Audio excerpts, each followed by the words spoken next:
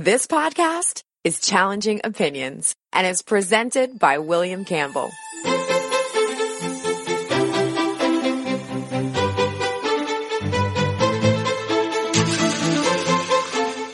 Thank you for downloading the Challenging Opinions podcast for June 4th, 2018.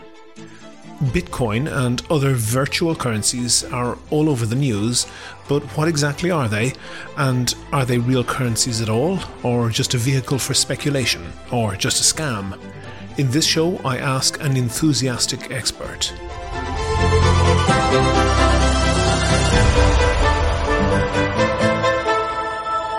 Challenging Opinions is the podcast where ideas are tested. Whether you are left or right, conservative or progressive, devout or skeptic. What matters is the strength of your argument, not the strength of your voice. Hello, I'm Calvin Houck, and this is Eric Ladwig, and we are a podcast about something. We like to tackle your favorite subjects in the entertainment world, the sports world. What are some of the things we've talked about here so far? We've talked everything from NFL Draft to Infinity War recently, so if you like those things, you go ahead and you click on some of our available episodes. You can listen to us on Stitcher, SoundCloud, iTunes, Google Play, and tune in, subscribe, and also follow us on Twitter at APA something. Thanks for listening. On the line now, I have Daniel Ameli. He is a data scientist at a startup called PlusAmp, and he's also a specialist in Bitcoin, blockchain, and cryptocurrencies in general. Daniel, for people who know nothing about it, what the heck is a cryptocurrency? Cryptocurrency is a name for the class of things, starting with Bitcoin from 2009, and now expanded out to many other things that are similar and some which are quite different. The idea is that you have a currency, but it's digital and it relies in some way on cryptography, a form of math which allows you to encode things and make sure that the right people can read and write the right pieces of information. Okay, so we have currency like I have in my wallet, a little bit at least, which is banknotes. I could also have currency in my bank account, which is really just represented by ones and zeros on the bank's computer. But this is essentially a currency that only exists on a computer. Who says it's a currency? Where does it get its value from? The value of any money ultimately comes from people exchanging with each other. Cooperation. So people generate goods and services. If you have no people, there's no need for money. If you were the only person in the world, what would you do with money? There would be no form of it that would be of any interest.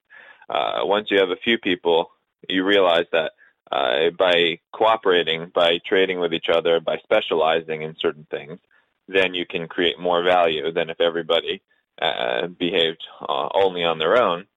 And money is ultimately a way for people to keep track of the value they're providing, because sometimes they can provide more value at a certain point in time and less, or they may need to borrow against their future performance. Oh, okay, so currency, I mean, money is essentially a way of transmitting value across space and time. I can get my wages this month and put it in the bank and wait until I go on my holidays to spend it. That's transferring value across time. Or I can take my money in my wallet and go 10 miles down the road to the grocery store and buy stuff. That's an easy way to transfer money across space, to transfer value across space. But the money that I have is essentially money because the federal government said that it's money. Do I understand correctly that something like Bitcoin is only money because Bitcoin enthusiasts like you say that it's money? It has value because people in the Bitcoin system will accept it and will trade real goods.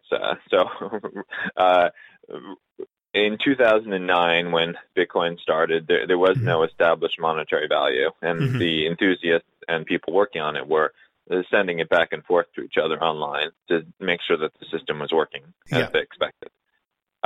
It got its first monetary value in 2010 when somebody posted on a message board that they're willing to pay 10,000 bitcoins for if someone would order them delivery pizza. Yep.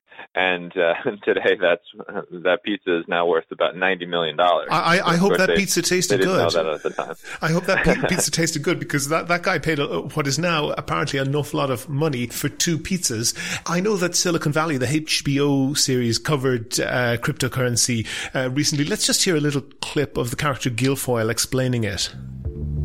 In 350 BCE, Aristotle defined sound money as being durable, transferable, divisible, scarce, recognizable, Guilfoyle? and fungible. What? Can we skip ahead 2,400 years? I mean, I know what cryptocurrency is.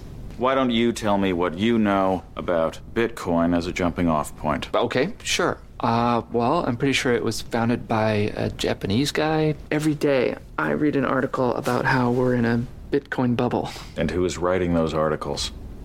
I don't want to say the establishment, but is it possible that Warren Buffett called Bitcoin a pyramid scheme because he has 92 billion conventional dollars to protect?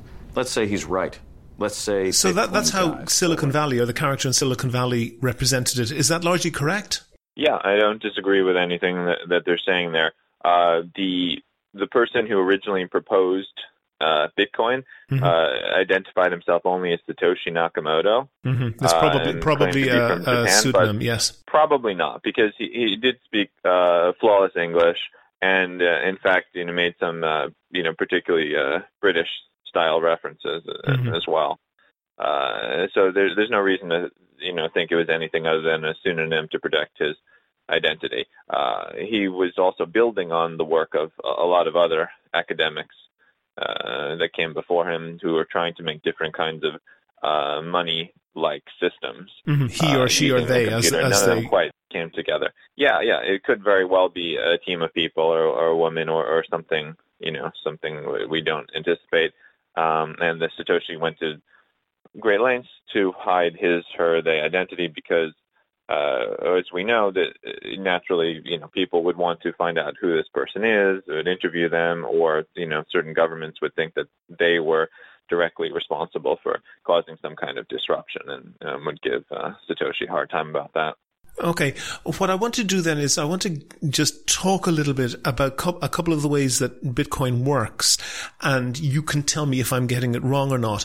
So the system as it is programmed is designed in such a way that only 21 million Bitcoins can ever exist. Now, you can have subdivisions of Bitcoins, but the total that can possibly exist is 21 million.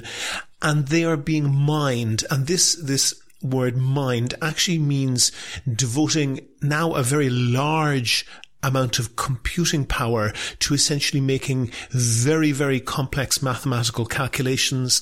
And then whoever does these calculations is rewarded with a certain amount of the new Bitcoins. They have not all been allocated yet. And that allocation of Bitcoin is an award for providing the computer hardware and the computer crunching power that manages the system. Is that essentially correct? Yes. There's certainly more details to it than that, but yeah, absolutely. The issue with creating a new currency is deciding how it will be initially allocated. Mm-hmm. And if somebody creates a currency and then allocates everything to themselves, and then says to other people, okay, now you have to pay me for that, it seems a bit unfair. If you were to give the top 3 advantages that Bitcoin or cryptocurrency in general has over regular currency that we all have in our bank accounts and in our wallets, most of us anyway, what would those advantages be? One advantage is that it is a digital bearer instrument. So an individual could have Bitcoin, and they can choose to store it in a very secure way if they want to, even memorizing a code that would allow them to access those Bitcoins. Mm-hmm. And then this would allow them to have some funds that couldn't be confiscated. So if their country is destabilized and they need to flee to another country and they don't know which one they might be going to, and if they're all their goods and things will be taken away from them, if they'll be searched on the way, this is a way for them to have some kind of funds that can So there's no piece of paper that's like a $20 bill. There's just something in that person's head that they can access the record of the Bitcoin on the server. Any other specific advantages that you see of it? Another advantage is that this is the first currency that has that fixed supply. So it's an ongoing economic experiment. This hasn't been done before. Even gold has a limited supply, but it continually is increasing, and that's not going to stop.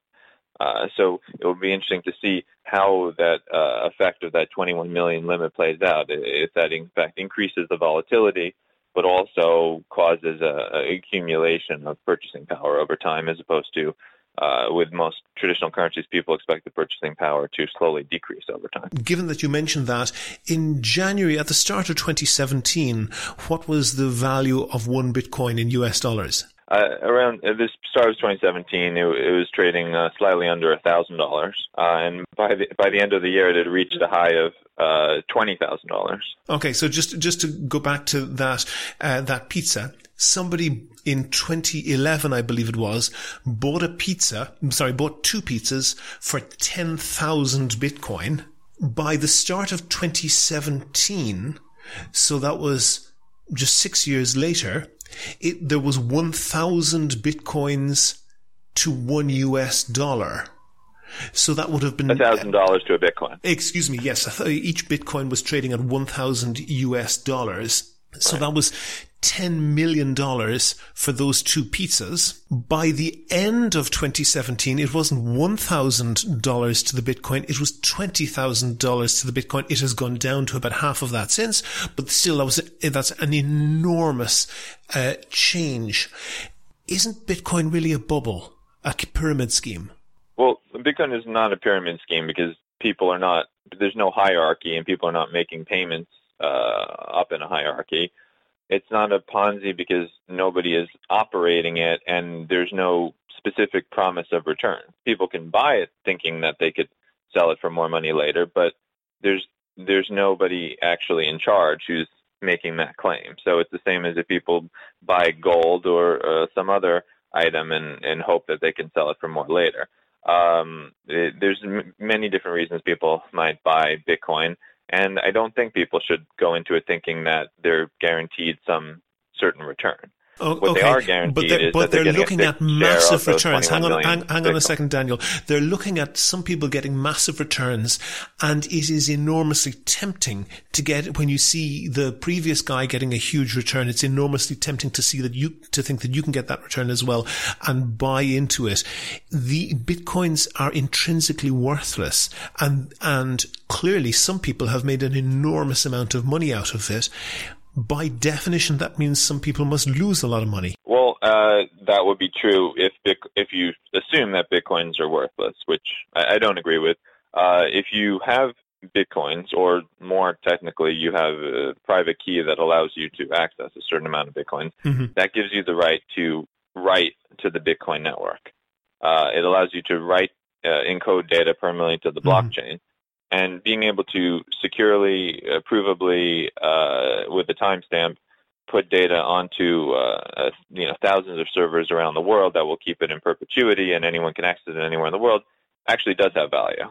Let me throw out a couple of problems that people have proposed for this. So one of them clearly is that, and I understand that there's perhaps there is those not Japanese people who created it may well have kept a few for themselves. But you say because there's nobody at the top of the scheme, then it's not a pyramid scheme or not a Ponzi. I think for somebody who stands to lose a lot of money, that's an academic difference. But is Bitcoin secure? The system itself is extremely secure.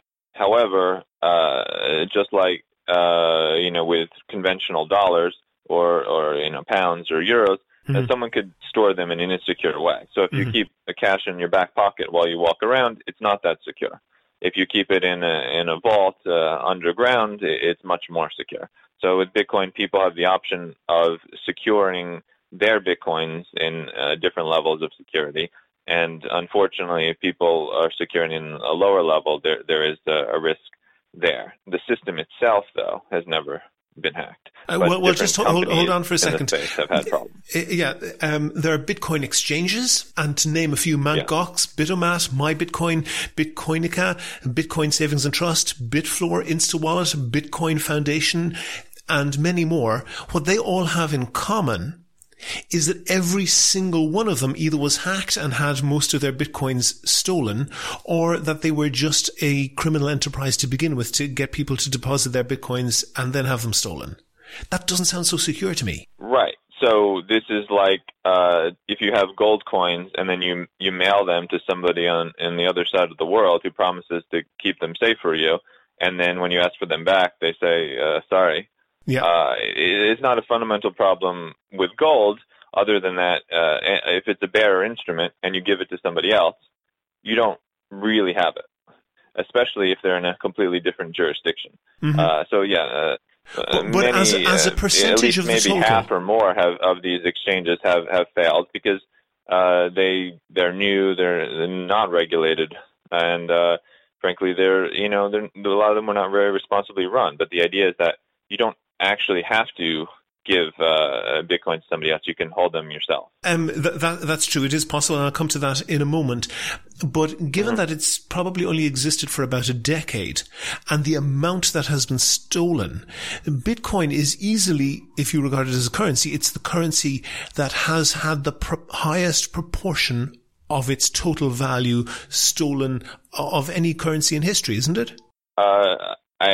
I don't have those numbers, but certainly very significant amounts have been stolen at different points in time. It's still maturing, and I think a lot more value will be created in the future. That now going forward, more people will be taking it seriously as a value. Mm-hmm. One of the issues early on was that because the value started out very low and then went up suddenly, mm-hmm. there were people who were thinking, oh, well, I only have $10 worth of Bitcoin, so I don't have to worry about keeping it in a secure way. And then while they were working on other projects, that became worth $100,000, and then it became, became a target for thieves. For hackers to steal. One of the problems with the exchanges is that a lot of different people are pooling their funds all together, so it creates that one central target that is appealing for hackers as opposed to trying to get smaller amounts from many different people. Sure, but the other problem, and you're right that it is possible to store that file locally on your own computer. The difficulty with that is that computers are not terribly durable. Most people who are sitting in front of a computer are sitting in front of a piece of hardware that's only a couple of years old.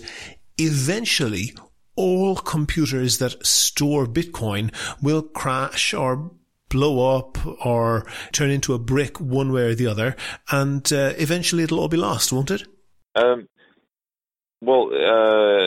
So people should, again, find an appropriate level of security based on the amount they've invested in Bitcoin. Mm-hmm. So there are devices called hardware wallets. One is called a Trezor, Trezor. This is essentially a complicated version of a USB drive, yeah? Yeah, it's a small device that allows for very secure storage of Bitcoin, other cryptocurrencies. You know how many dead USB drives I have in my drawer? Yeah, so any computer hardware can fail or become obsolete, which is why you can create a backup of the information needed to access your Bitcoins onto a piece of paper or onto a steel plate, as some people might be doing. And then the nice thing is if the hardware fails or is lost or stolen, the same value can be retrieved with that. So it's like making a copy of keys. You haven't copied the value, but you have another way to access the value. I understand. That then could be stolen and somebody else might have a way to access that value, but leave that aside. One of the things probably worth mentioning is that the BBC's program, more or less, which is a statistical program, did a quick analysis. They reckoned that the carbon cost and the energy cost of one Bitcoin transaction is probably something like 50 times greater than an equivalent transaction using a credit card. I'm not sure how sustainable that is, and I'm not sure how sustainable having server farms, be they in Iceland or China, of hundreds of computers hooked together trying to do the Bitcoin mining. But that's probably technical problems that can probably be solved. I'm thinking more of an economic problem here, and I just want to go back to the guy who spent the first transaction $10,000 for 2 pizzas. 10,000 Bitcoins for 2 pizzas, which turns out to be hundreds of millions of dollars. My reason for saying that Bitcoin isn't a real currency is not any of those technical problems. It's a pure financial problem. So yeah, if people were holding Bitcoin when its value shot up, well, that's really good. But what if somebody had taken a loan of 10,000 Bitcoins in 2011? What would they do now? They would be defaulting on the loan. A loan denominated in Bitcoins is not advisable, and certainly something people should be, concerned about. Or if someone is taking out a loan to buy Bitcoins, and the assumption it'll go up a certain amount of time, I think that would also be a mistake. Because, as I said, there's no one. Sure, and that's something. Yes, and be it shares or whatever, it's always a bad idea to borrow money to speculate. But people are promoting the idea that Bitcoin could be an international currency to compete with US dollars or euro or whatever other currency, Chinese yuan or whatever. But if it is impossible to be a sane person and borrow Bitcoin, it is also impossible then to lend Bitcoin. It's just not stable enough, and it has no reason ever to be stable enough to be a financial instrument. It's an instrument of speculation, isn't it? I wouldn't say it's solely that. There are people speculating in Bitcoin. There's other people who are using it for their daily transactions or wages as well, if that works out to be the best solution for them. However, lending in Bitcoin is still a problem. There's been some companies attempting to do that, and it has not worked out so far, partly because Bitcoin is still new. It's still in this growth phase, and it's still extremely volatile. I don't expect the volatility to go away anytime soon. By corollary, Daniel, if borrowing in Bitcoin is not possible, then lending is also not possible. I'm not saying it's not possible, but it's been very problematic so far, and I don't think that's about to be solved in terms of Bitcoin. However, at a later point in time, it's more likely that there'll be more available derivatives and products which will allow people to potentially hedge some of the price fluctuations, as well as people are trying to build stable coins in cryptocurrency, cryptocurrencies that would be not fluctuating significantly with respect to, say, dollars, euros, or real-world purchasing power. And these are still experimental projects, but I think there is potentially a solution to this. Okay, you said the word cryptocurrencies, and we've used that word a few times. I want to explain what that is. That's essentially using this blockchain technology, and blockchain technology is a public database recording who owns, not with the person's name, but just with an ID number, recording who owns what Bitcoin. And this public database is available for everyone to see. It doesn't connect with people's names. The reason that database is needed is to prevent somebody from spending the same Bitcoin twice, once buying something from me with it, and then straight away buying something from you with it. That blockchain technology basically is the fundamental of Bitcoin. You can't have Bitcoin or any cryptocurrency without it. Am I correct? Well, Bitcoin and blockchain are tied together very strongly, and you described it well. There are some attempts now to create cryptocurrencies that are not based on blockchains. But again, this is ongoing development, so it's worth keeping an eye on, and we'll see if this is successful. But yeah, blockchain is a write-only shared database that's very secure, where it's constantly referring back to itself in a way that it makes it very difficult, or essentially impossible, to change any prior records. Okay, but it allows people to create this digital scarcity. Okay, but one of the selling points for Bitcoin comes from perhaps a libertarian type political philosophy that says that we can essentially get government out of the loop, and we can have a secure way of trusting each other without having to have the government guaranteeing the money. And you can do that essentially privately, that nobody can see what you're doing, and you don't have any evil taxman or any evil government prying in your affairs. That's part of the essential ideology of Bitcoin, isn't it? It's not part of the ideology. However, there are many people who are libertarians who are initially attracted to Bitcoin for this reason. Okay. It's important for people to realize Bitcoin's not anonymous. It's pseudonymous, but it's also public and permanent. It would be an ideal currency for somebody creating a new continent, a new country in the middle of the ocean. And it's also good if people need something to use if their government currency has collapsed. But it's not, necessarily connected to an ideology. People with all different ideologies could potentially find a use for it. Okay, I want to just listen to a short clip from actually a different podcast called Reply All, and they did a little exercise trying to find where somebody's Bitcoin had gone, a woman who had essentially lost her Bitcoin from a time when they were, like you described, with very low value, and then wanted to retrieve it. She had forgotten various things about it. They eventually contacted a consultant. I just want to listen to this quick clip. Should I try and give you the story without you even telling me and see whether that matches the story that you are going to tell me? Absolutely. Go for it. Okay, so you provided me with a Bitcoin address, and I would have really liked it if you didn't even provide me the name of the person that you were interested in. Because I would have been able to go back and basically tell you who that was and where she got her Bitcoin from and where she sent her Bitcoin to. I figured it out in less than 30 seconds. I'm going to do it in real time just while we sit here. The deal is that, since every transaction using Bitcoin is public, he's watching money go from place to place, and he's sort of using deductive reasoning and that kind of educated shoots down that idea of it being completely anonymous, doesn't it? Yeah, that's what I'm saying, that it's not anonymous. It was never intended to be anonymous.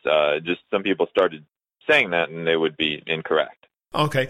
Those are kind of technical things. And the one last topic that I want to touch on is more something that possibly economists are better able to comment on than Bitcoin experts. But I'll throw the question at you in any case. And you might know from your history lessons at the early part of the 20th century, there was a huge debate about the gold standard. And the gold standard was when a fixed amount of gold was guaranteed to be exchangeable for a fixed amount of dollars for any person in the United States.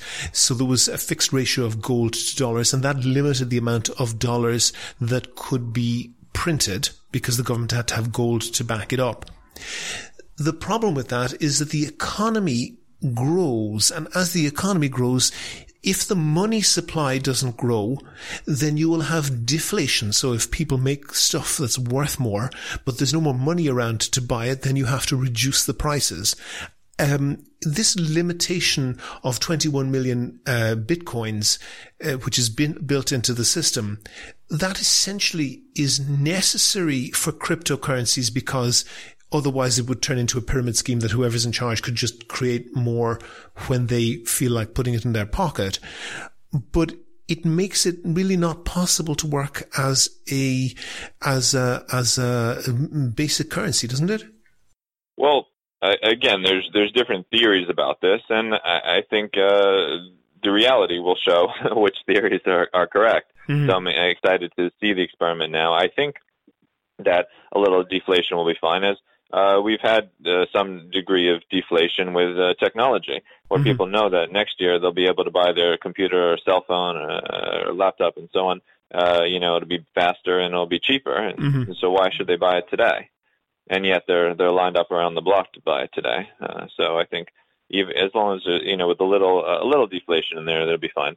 However, Bitcoin is still inflationary right now. It has a few percent inflation per year, and that will be slowly going down to zero over a very long period of time.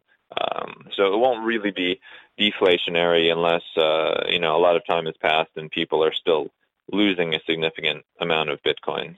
But I think people will become more careful with them.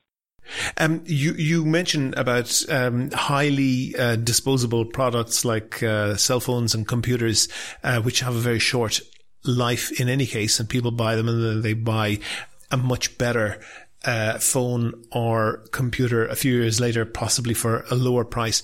And that works in that market. But in general, economies with deflation are in big trouble, because if anything you can buy today, you'll be able to buy tomorrow for cheaper. That turns the idea of a market on its head, doesn't it? I think people have become very used to inflation as the standard. So I think it will be interesting to see. Right now, there's no economy that's gone entirely Bitcoin. And if one does, then we'll see if that causes this distortion and problems, or if it actually causes other benefits, or if it causes both benefits and problems. Right now, it's still just a auxiliary currency. It's just a different option that some people within different economies are using, but not the majority anywhere.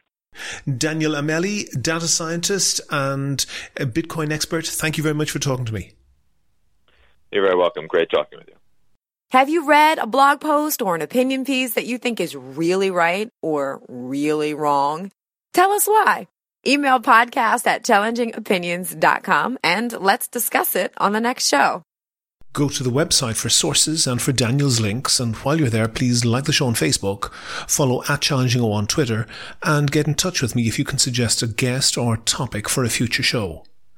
Also, you can find out how to subscribe to the podcast for free on your computer, on your phone, or by email. It's all at www.challengingopinions.com. I've also created a Patreon account, so if you'd like to support the podcast, I'd really appreciate that. And you can even support the show at no extra cost to yourself by using my Amazon affiliate link. All the details are on the website. Coming up next Monday, that's June 11th, I'll be talking to Miranda Yardley, a blogger who bills herself as an iconoclastic transsexual. The Challenging Opinions podcast is produced and presented by me, William Campbell. Thank you for listening.